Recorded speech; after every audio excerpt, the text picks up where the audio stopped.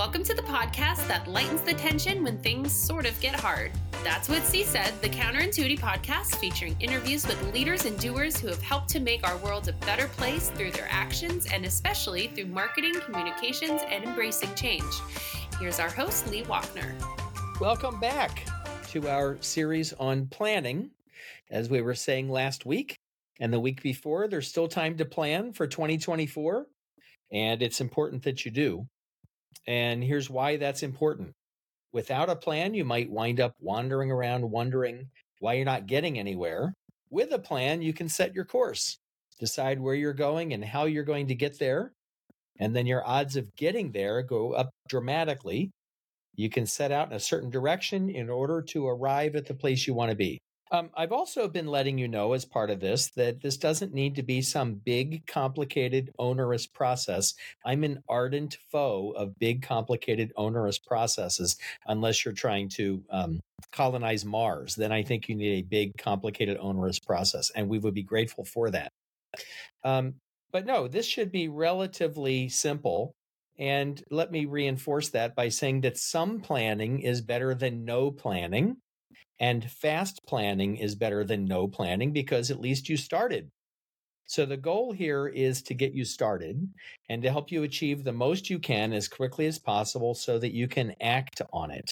Because 2024 will be here right after December 31, and that's only about 30 days away. So how do you develop an action plan for 2024?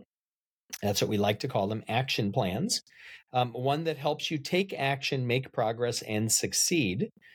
Past couple of weeks, we've been covering the topic buckets that hold most of your planning, and those topic buckets are vision, marketing, and finance. That's it. Vision, marketing, and finance. 2 weeks ago, we covered vision.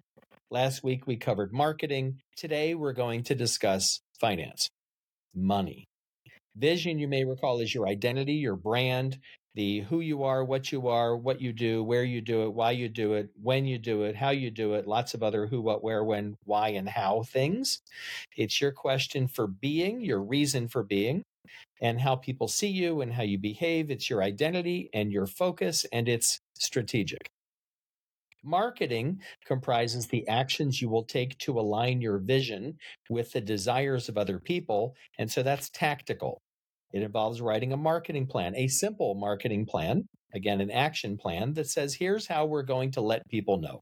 So 2 weeks ago, you reestablished your brand, your vision of who your organization or company is and how it acts and what it does, what it sounds like.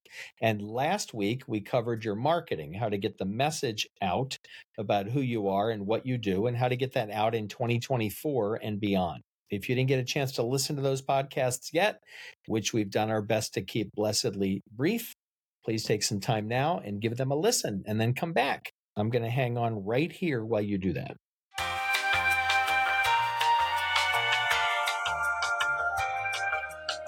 Okay, great. Welcome back. This week, we're going to cover finance, answering the question of how we're going to budget for marketing and how we're going to set expectations for what the results will be. And let me tell you, I believe in people. I believe in people. I believe in the future. And if you are in business, if you're running a nonprofit, if you're running a for-profit company, you're probably an optimist too. So whatever you think the difficulties will be, and there will be difficulties, I remind you that all sorts of things are possible and doable, and it's incredible what people can achieve. So we're going to talk about, as I said, finance, and we're going to set expectations for what the results will be, and we're going to talk about how to budget for things. And we're going to talk about two forms of budgeting, one of them not for the faint of heart. And we're going to talk about how to set revenue expectations and how to do an expense audit and all sorts of fun things. Okay, so let's jump in. There are two main forms of budgeting, two ways to do it. The first one involves working from your previous budget, or more properly, your actuals, the actual financial performance of your nonprofit, your company, your organization last year. I'm going to assume that you're on a bookkeeping platform, might be QuickBooks, might be FreshBooks or Xero or Paro or a host of others. I'm going to use QuickBooks as the frame of reference here, but any of them should be able to let you do what we're discussing. In QuickBooks, you can set up a budget by automatically preloading all of your expenses for the past year to date, and then manually plugging in your expectations for the rest of this year. In other words, December, because December hasn't actually happened yet. So the system will carry over just about everything, will just carry over everything from last year and enter it as next year's budget. And then for December, you're going to want to look at the previous year's December revenue and expenses and manually enter them into the budget you're building. And now you have a potential budget for next year. It's really that simple. So you opened up a new budget, you plugged in last year's automatically, and then you manually typed in December, and presto, potential budget for next year. The problems with this approach are obvious. It assumes that next year will be precisely like last year. So if you had a terrific year financially, abracadabra, you're all set to have another terrific year next year. Unfortunately, life doesn't work that way. Have you ever had 2 years in a row in your life that were precisely the same? Didn't think so. It also doesn't set you up to improve over last year by taking in more revenue or cutting unnecessary expenses. Did the office dogs really need the dog masseur to come in and give them a rub down, or should you have done it? It also carries over any mistakes in your books to next year. And there's a mistake in there somewhere, I'm sure. Guaranteed at least one thing in there is misbooked. And now you're assuming that it's real money. And by the way, you have kind of misbooked it again by carrying it over. So if you set up your budget in this way, and I actually recommend that you do, because last year does give you a sort of roadmap, a starting place, then what you're going to want to do is walk through all of those revenue lines in your chart of accounts and all of those expense lines in your chart of accounts, and you're going to click through and examine each of them. And I bet the other accounting software does it as well. QuickBooks makes it super easy. I mean, you can open a report on each of those, click through and go, what the heck is this? And so when you click through and look at each of those, you can note what you think will change. And what I like to do is I get a pad and a pen and I write down the chart of accounts number, the line number for each of those things so I can find it again and put question marks or write down what it is. And then I will ask someone on the team or look at it in previous years and ask myself what that thing is. So examples, last year you may have gone to a conference and it was great. But that conference isn't happening this year and you're not going to a different one. For next year, you deduct that expenditure from the expense category it belongs in. On the other hand, if you know that your networked office printer is absolutely positively on its last legs, do a quick search to see what a new one will cost and enter that one in the appropriate expense category. As I said, review every expense that's already showing up and in the months in which it's showing up from the year just passed and reassess it. Will it cost more? Will it cost less? Or will you not need it at all? And it's something you're going to cut. And let me give you special advice to look at ongoing subscription costs. All of us now have online digital subscriptions. To things that I mean, at home, for instance, I'm sure you've got 1, 2, 3, 6, 8 streaming services, right? And they don't seem to cost that much. They're $5 here, $7 there, $15 here. And the next thing you know, it's a car payment. The same applies to the things that routinely get charged to a company credit card or ACH'd right out of your account or something. So you're going to want to take a look at those and ask yourself what you're actually getting for those. And so we call that an expense audit. You're going to audit all of those and you're going to ask other members of your team, hey, do we really use this? Do we really need this? What do we need this for? Who's using it? And we do this every year here and we find all sorts of things to cut. And we work with other people, clients and vendors of ours who've had the same experience. So as I said, review every expense that's already showing up and reassess it. Let's look at your biggest expense. I mean, this is the one where you really want to pay special attention, and that's your people. Will you keep the same staffing level? Will someone get promoted? Are you going to add a position or cut a position? Are your benefits changing? You need to be especially thoughtful here in making sure you have enough money dedicated to the team you need, including yourself, while also making sure you can afford everyone and that you're not restricting other things you need, like your marketing, as an example, or maybe that networked printer or such forth. For marketing expenses, your marketing agency or chief marketing officer, whoever is in charge of your marketing with you, should be able to tell you what you'll actually need next year. In other words, what's going to serve you the best in helping you to succeed in your mission.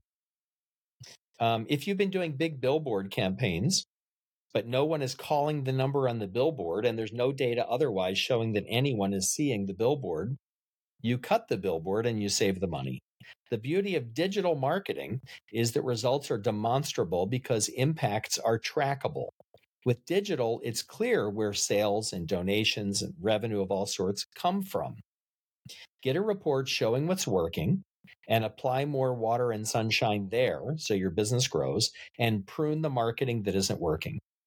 Nobody aces where money should be spent and what the ROI is going to be. And there's an opportunity cost in continuing to spend on things that aren't performing. It's not just that you spent that money, it's that that money could have been leveraged in a different way that would have given you a better return on investment.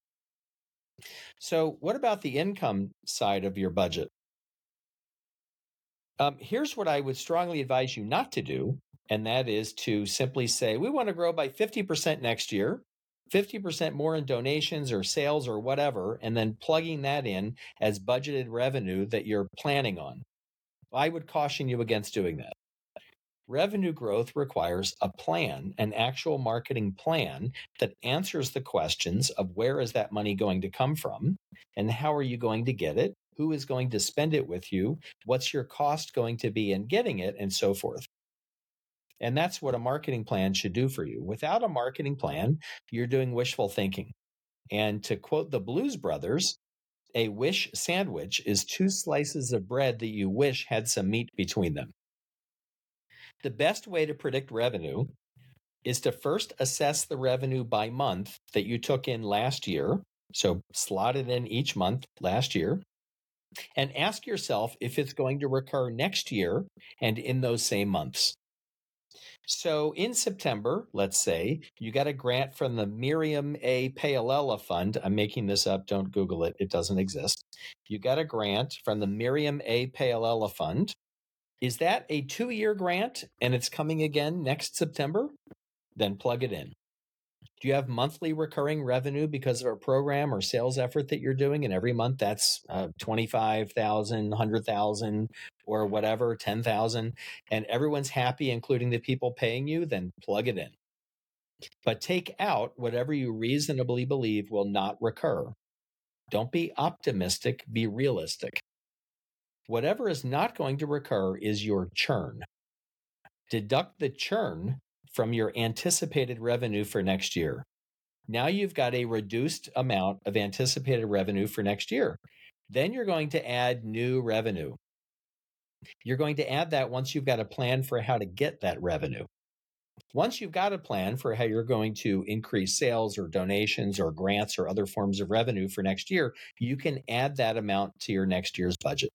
So again, it's your current revenue for the past year minus the churn, money that you think is not going to come back, clients or donors you will lose, grants you will not get again, etc. And then you're going to add what you reasonably believe you're going to get as long as you have a plan to go get it. QuickBooks or your other accounting software will show you how your year will wind up as you're working on this budget, in profit or surplus or in the red. If you're in the red, so it's not balancing out and you're projecting you're going to lose money, you're going to have to cut expenses or raise revenue. It's that simple. Don't despair about it. Just act upon it. It's better to know in advance and to monitor your progress regularly than to get upset. Or, you know what? get upset for 15 minutes. It's okay. Everybody can be upset for 15 minutes. And then you just set out asking yourself, how am I going to fix this? Because the good news is forewarned is forearmed, right? At least now you know, rather than asking yourself in 6, 9 months, gee, where did all of our money go? What's going on here? If that sounds simplistic, it's not. It's also not necessarily complicated. And that's one of our goals here, to make sure that things are actionable for people. Depending on the size and complexity of your operation, you can do an annual budget in a day, or maybe 2 or 3, or in weeks. But again, it prepares you to make smart choices for next year. To do a budget, you have to think through how you're going to operate your operation, and that's far better than expecting a genie to show up with a magic lamp. Oh, and what's the other way to budget? Here goes. The other way is zero-based budgeting. Far, far fewer people do zero-based budgeting, mostly, I think, because it's emotionally challenging and because a zero-based budget rarely gets enacted. But here goes on how it works. You set up a new budget in QuickBooks for the next year, and you don't carry over any of the revenue or expenses from the previous year. Now you enter things only when you can justify every bit of expense or income. You can probably already hear why it's not for the weak-kneed. So here's how that's different. In the previous usual way of budgeting, we carried over the overhead and the staff expenses and the cost of goods sold and everything, and then looked at that information from the perspective of what pre-existed. With zero-based budgeting, we ask ourselves, rent. Are we going to continue paying rent? What if we just went virtual and all worked from home? That networked printer that's dying, what if we just didn't print anything? What if once a week we just ran over to FedEx or Staples to get some printing? What about Maria? Are we keeping her? Do we really need her position? What's she doing anyway? On the revenue side, let's assume we're starting from scratch. Where is every dollar going to come from? So you can see how disruptive zero-based budgeting could be. It's hard to grow when you assume every year is just like starting over. Still, there are things to be learned from this exercise. Maybe you start to question the rent you're paying and decide to make more sense to buy a building or downsize your office needs, things that you hadn't been thinking about until you started challenging every assumption. Maybe you have 3 networked printers, and now you realize that actually with so many people working from home, maybe you could get by with 2, and so you don't need a new one. And maybe you pulled Maria's last 3 quarterly reviews and realized afresh that she's doing a great job, and you'd better have a meeting with her to discuss her future growth with your company so she stays with your team. This is why I actually do encourage you to spend some time doing a zero-based budget. Not to implement it. Again, implementing a zero-based budget every year runs the risk of keeping you trapped in the past. But you might do it to challenge your own assumptions. Zero-based budgeting can be a great thought exercise, one that helps you think about the next year in a new way. So that's the quick and dirty way to do some budgeting for next year. I want to remind you of 2 things. Number 1, it's important to check in on that budget on a regular basis to compare your budget against your actuals, against what actually happened. You might do it every month. Here at Counterintuity, we do that every week to see how we're performing.